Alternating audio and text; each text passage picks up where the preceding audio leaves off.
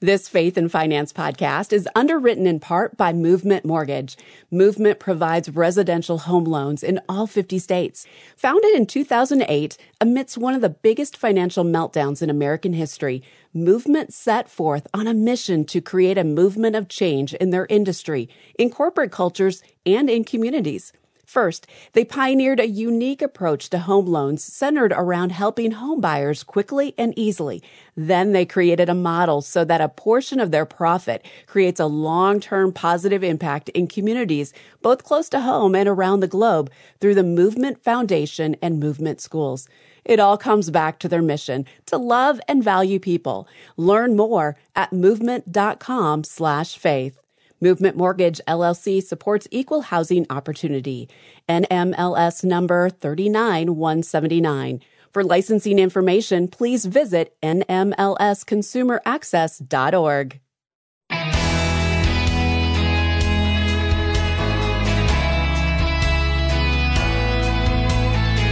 Home values and interest rates remain high, and that's leading some parents to consider becoming a bank for their kids. Hi, I'm Rob West. On paper, it makes sense. If you have the resources to give your adult child a loan to buy a house, it seems like a great idea. But is it? Are there pitfalls? We'll explore that idea today and then take your calls at 800-525-7000. That's 800-525-7000. This is Faith and Finance, biblical wisdom for your financial decisions. Of course, there are two reasons a parent might want to lend money to a child to buy a house. The first, obviously, is to reduce the amount of interest the child must pay. The parent might be able to make the loan at a below-market rate. More on that a bit later. Second, the child may not qualify for a loan from a mortgage lender. He or she might have an unfavorable debt-to-income ratio, meaning too much of their gross monthly income is going to pay the debt they already have. Or they simply might not have enough credit history or a high enough credit score. This is where some parents may decide to help by becoming their kid's mortgage lender. It's natural to want to help family members, and God's Word tells us we should. 1 Timothy 5:8 reads, "If anyone does not provide for his relatives, and especially for members of his household, he has denied the faith and is worse than an unbeliever." But does the providing called for in that verse include lending money? It's one thing to help someone with a financial gift, quite another to lend money. Both must be carefully considered to determine whether they'll actually help the recipient or harm them by discouraging their own efforts to earn needed money. It's important for adult children to achieve financial independence. You want to make sure you're not encouraging them to remain dependent. A financial gift or even a loan could possibly do that. Lending can also lead to additional problems. What if they don't pay it back? What if you need the money you loaned, but now you can't get it back because the kids can't or won't make their payments? How will that affect the relationship? Badly, no doubt. That's why it's often better to simply make the money a gift rather than a loan. That way you're not expecting it to be paid back and there's no risk to the relationship. Of course, most parents aren't in a position to buy their kids a house. There's another potential downside to lending kids mortgage money, whether you're charging them interest or not. It's the opportunity cost. How much more could that money earn over time if it were put into a properly diversified portfolio? Probably a lot more than the interest you'd be willing to charge your kids. And that could mean the interest you charge them, if any, will be below the current market rate. That means the difference between what you're charging and the market rate will be considered a gift by the IRS. If that amount exceeds $18,000 a year, you'll have to file IRS Gift Form 709 with your tax return, but it won't result in more tax. The amount will just count against your lifetime gift tax exclusion of $13.61 million. And finally, there's one more downside to lending to kids for a home purchase. Since it's a private loan, their payments won't be reported to the credit bureaus and won't do anything to lengthen their credit history or increase their credit score. That means if they have to borrow for anything else, such as a car purchase, they'll end up with a higher interest rate or not qualify at all. But if they're saving thousands and thousands in mortgage interest, that trade-off is probably worth it. Now, after all this, you probably think we're dead set against loaning money to kids for a home purchase. That's not the case. We just want you to have the facts and be prepared for whatever might happen as a result. So let's say you decide to make the loan. Now what? Is it with a handshake, a verbal agreement like, Mom and Dad, you buy us a house and we'll pay you X number of dollars a month? No. You need to make this official and legal. For one thing, the IRS requires it, so you may want to have an attorney draw up a legally binding contract, just like a commercial lender would have to do. That contract will specify the amount of money borrowed, the interest rate to be charged, the term of the loan, and what the monthly payment will be. Also, what penalty will result from late payments of a specified time, usually 30 days. Now, that's important, but the agreement will also specify that the home is collateral for the loan and that you, the lender, have the legal right to foreclose on the property if the borrower fails to make the payments. To sum up, personal loans to family members can be extremely beneficial, especially to young folks, but they're not without certain risks, and it's important to understand those before going in. All right, we'll take your calls next. 800-525-7000. Stick around.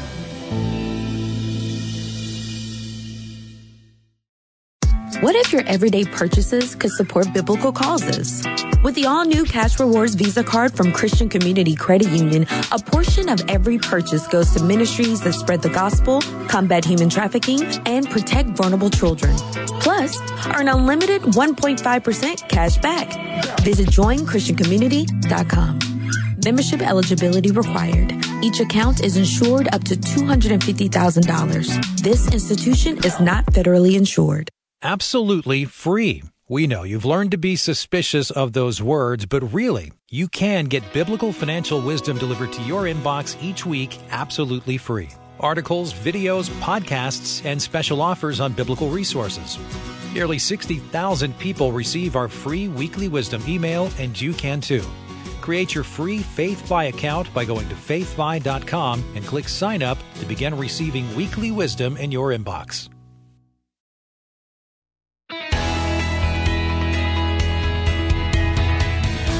Welcome back to Faith and Finance. I'm Rob West. We've got some lines open. If you have a question today, we'd love to hear from you.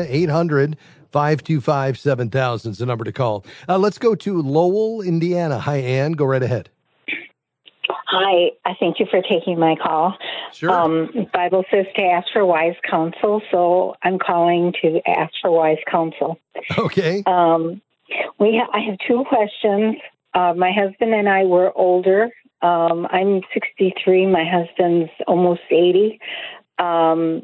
We were interested. We have purchased. We had a rental property before, and we sold that. But we would be interested in buying another one. It's a distressed property, and we want to know, because of what's going on in the world, the craziness. We just want to know, is that a wise decision for us to be buying property? Yeah, it certainly could be. I like the idea of having diversified asset classes, meaning, you might have a retirement account in stocks and bonds, and, you can diversify away from that by having a piece of real estate.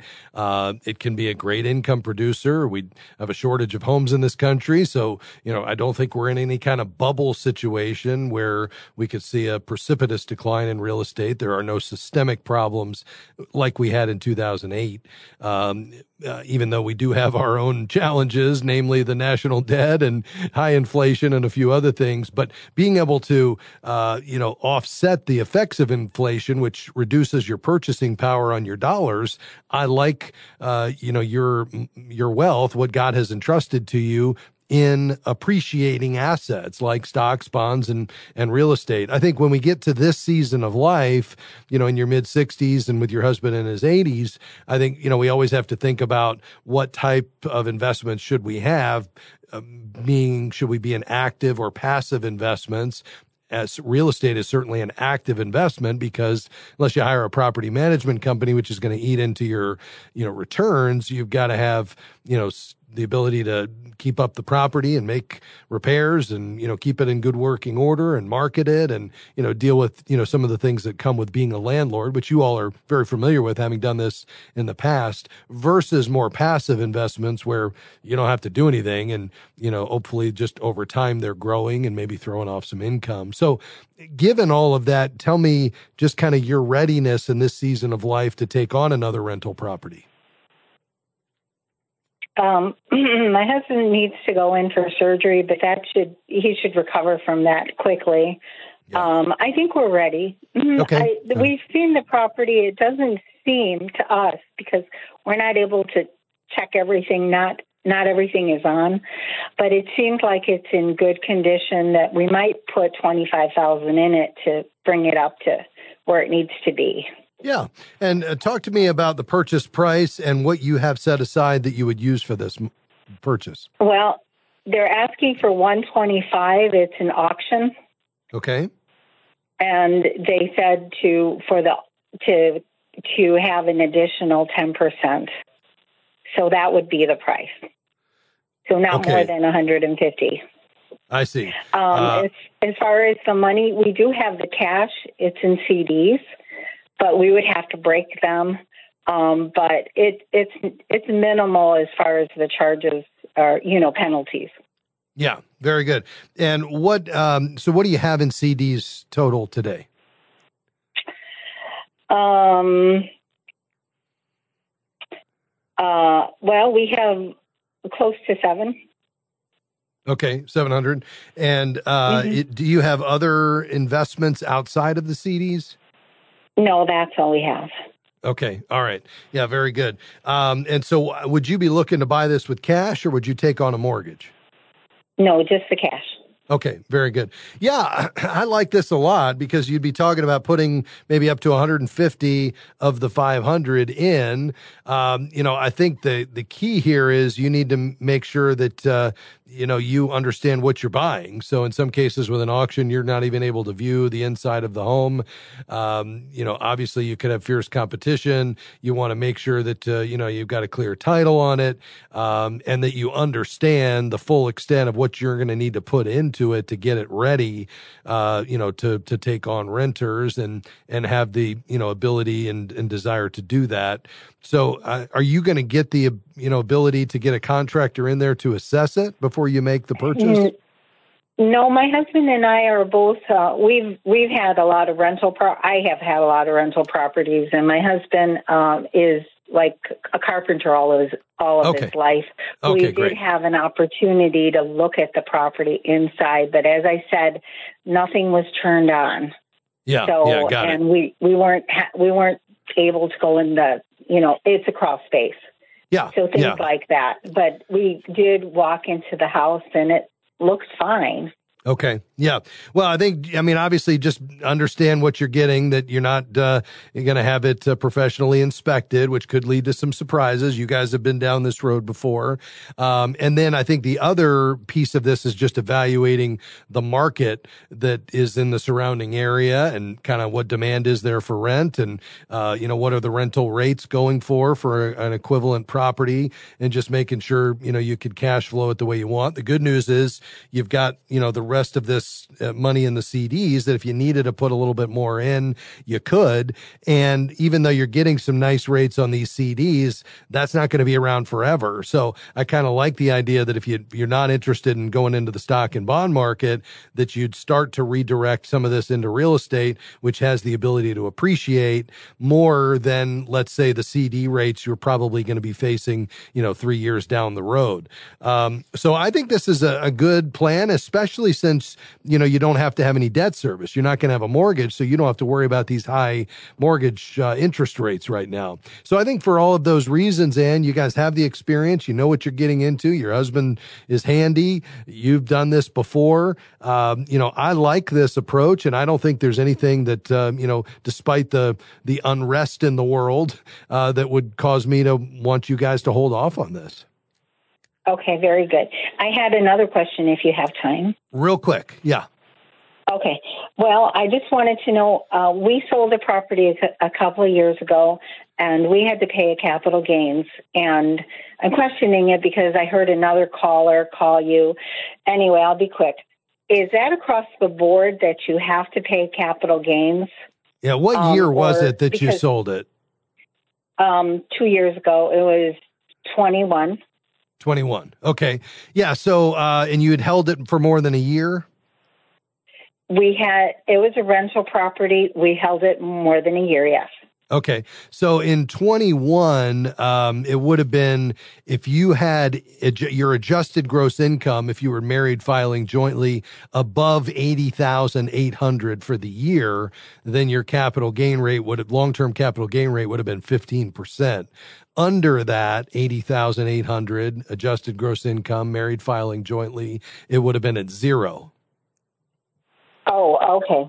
But that's including the sale of the property, right? No, just your adjusted gross income, not the gain itself. Oh, okay. So it would be 0 then. So I can go to my tax man and have him look at that?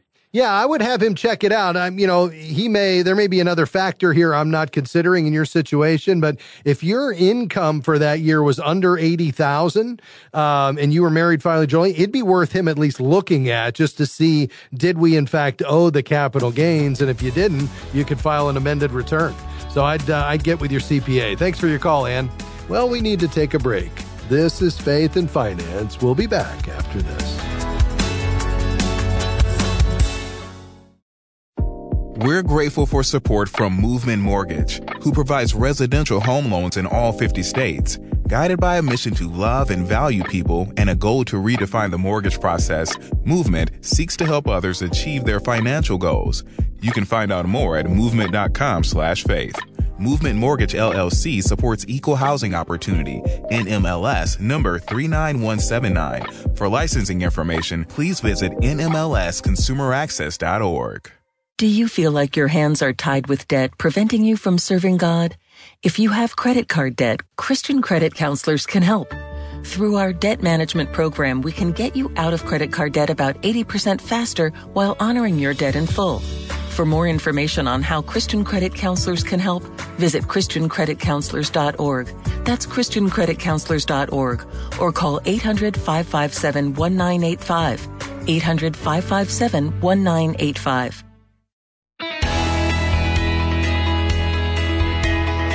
Welcome back to Faith and Finance. I'm Rob West. This is the program where the 2,300 verses on money and possessions found in God's Word intersect with today's financial decisions and choices.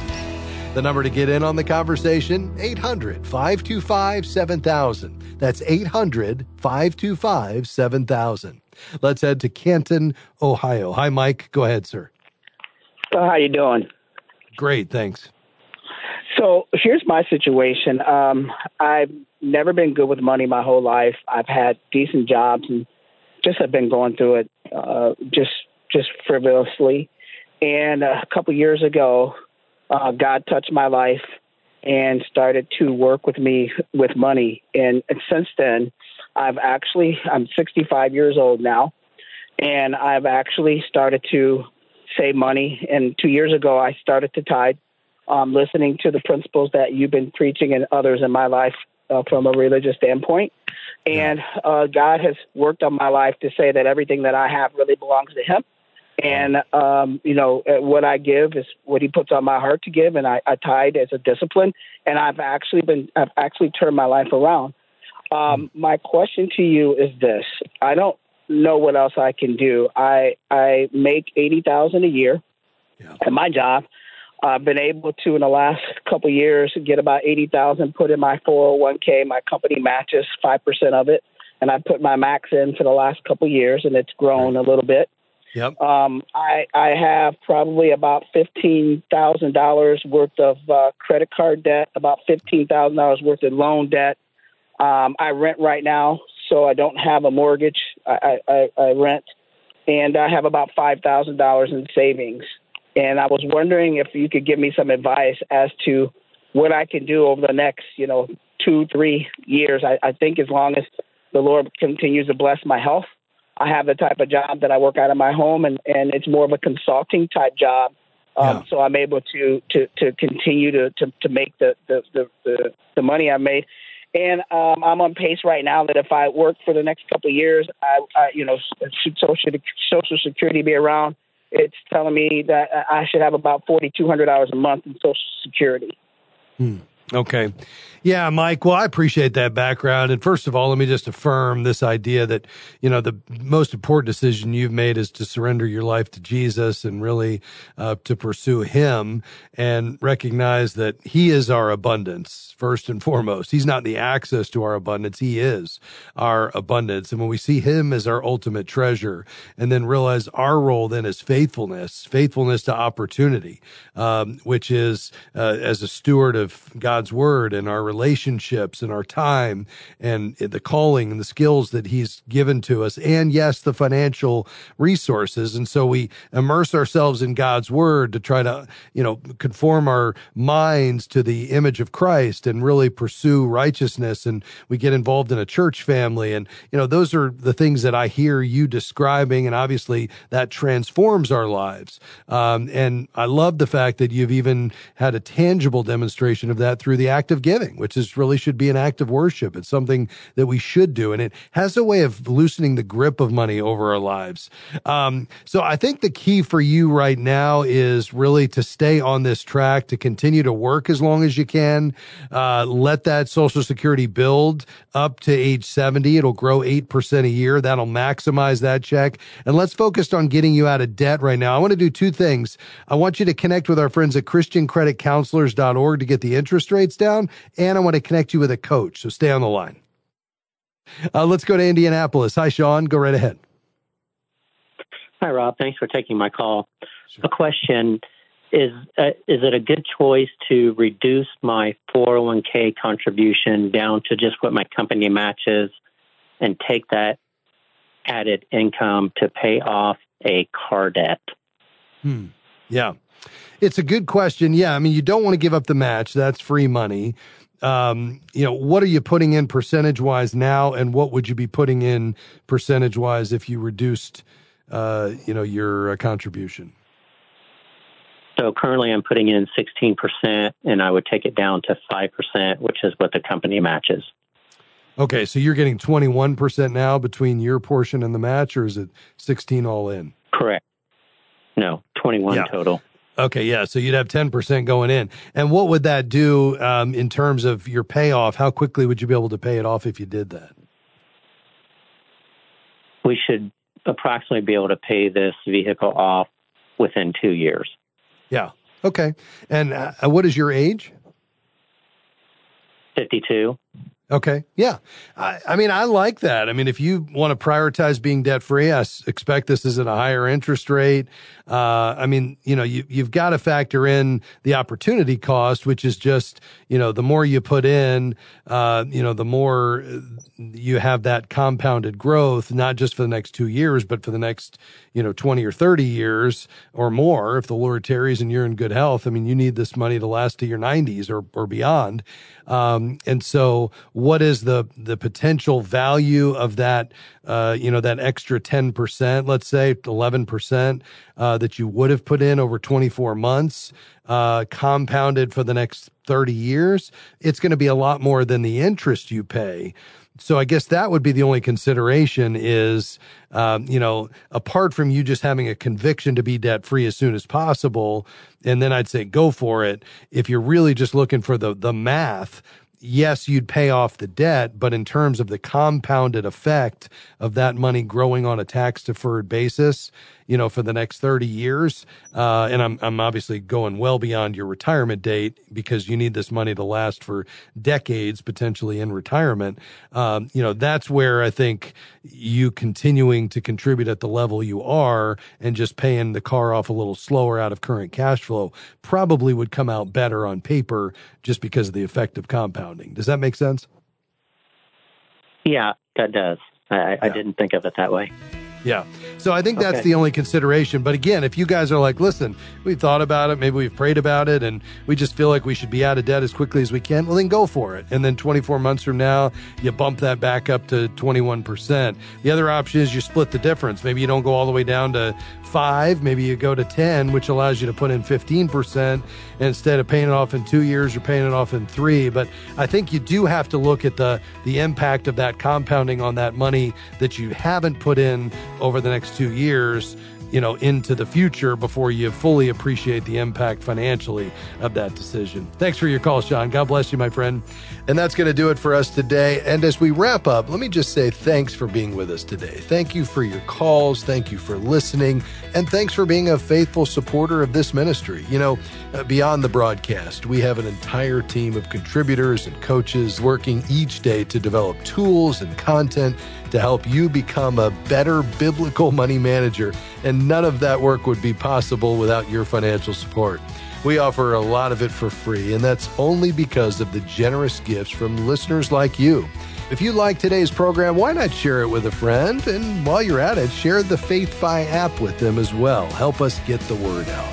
Thanks for listening and sharing, and I hope you'll come back and join us again next time for another edition of Faith and Finance. Faith and Finance is provided by FaithFi and listeners like you.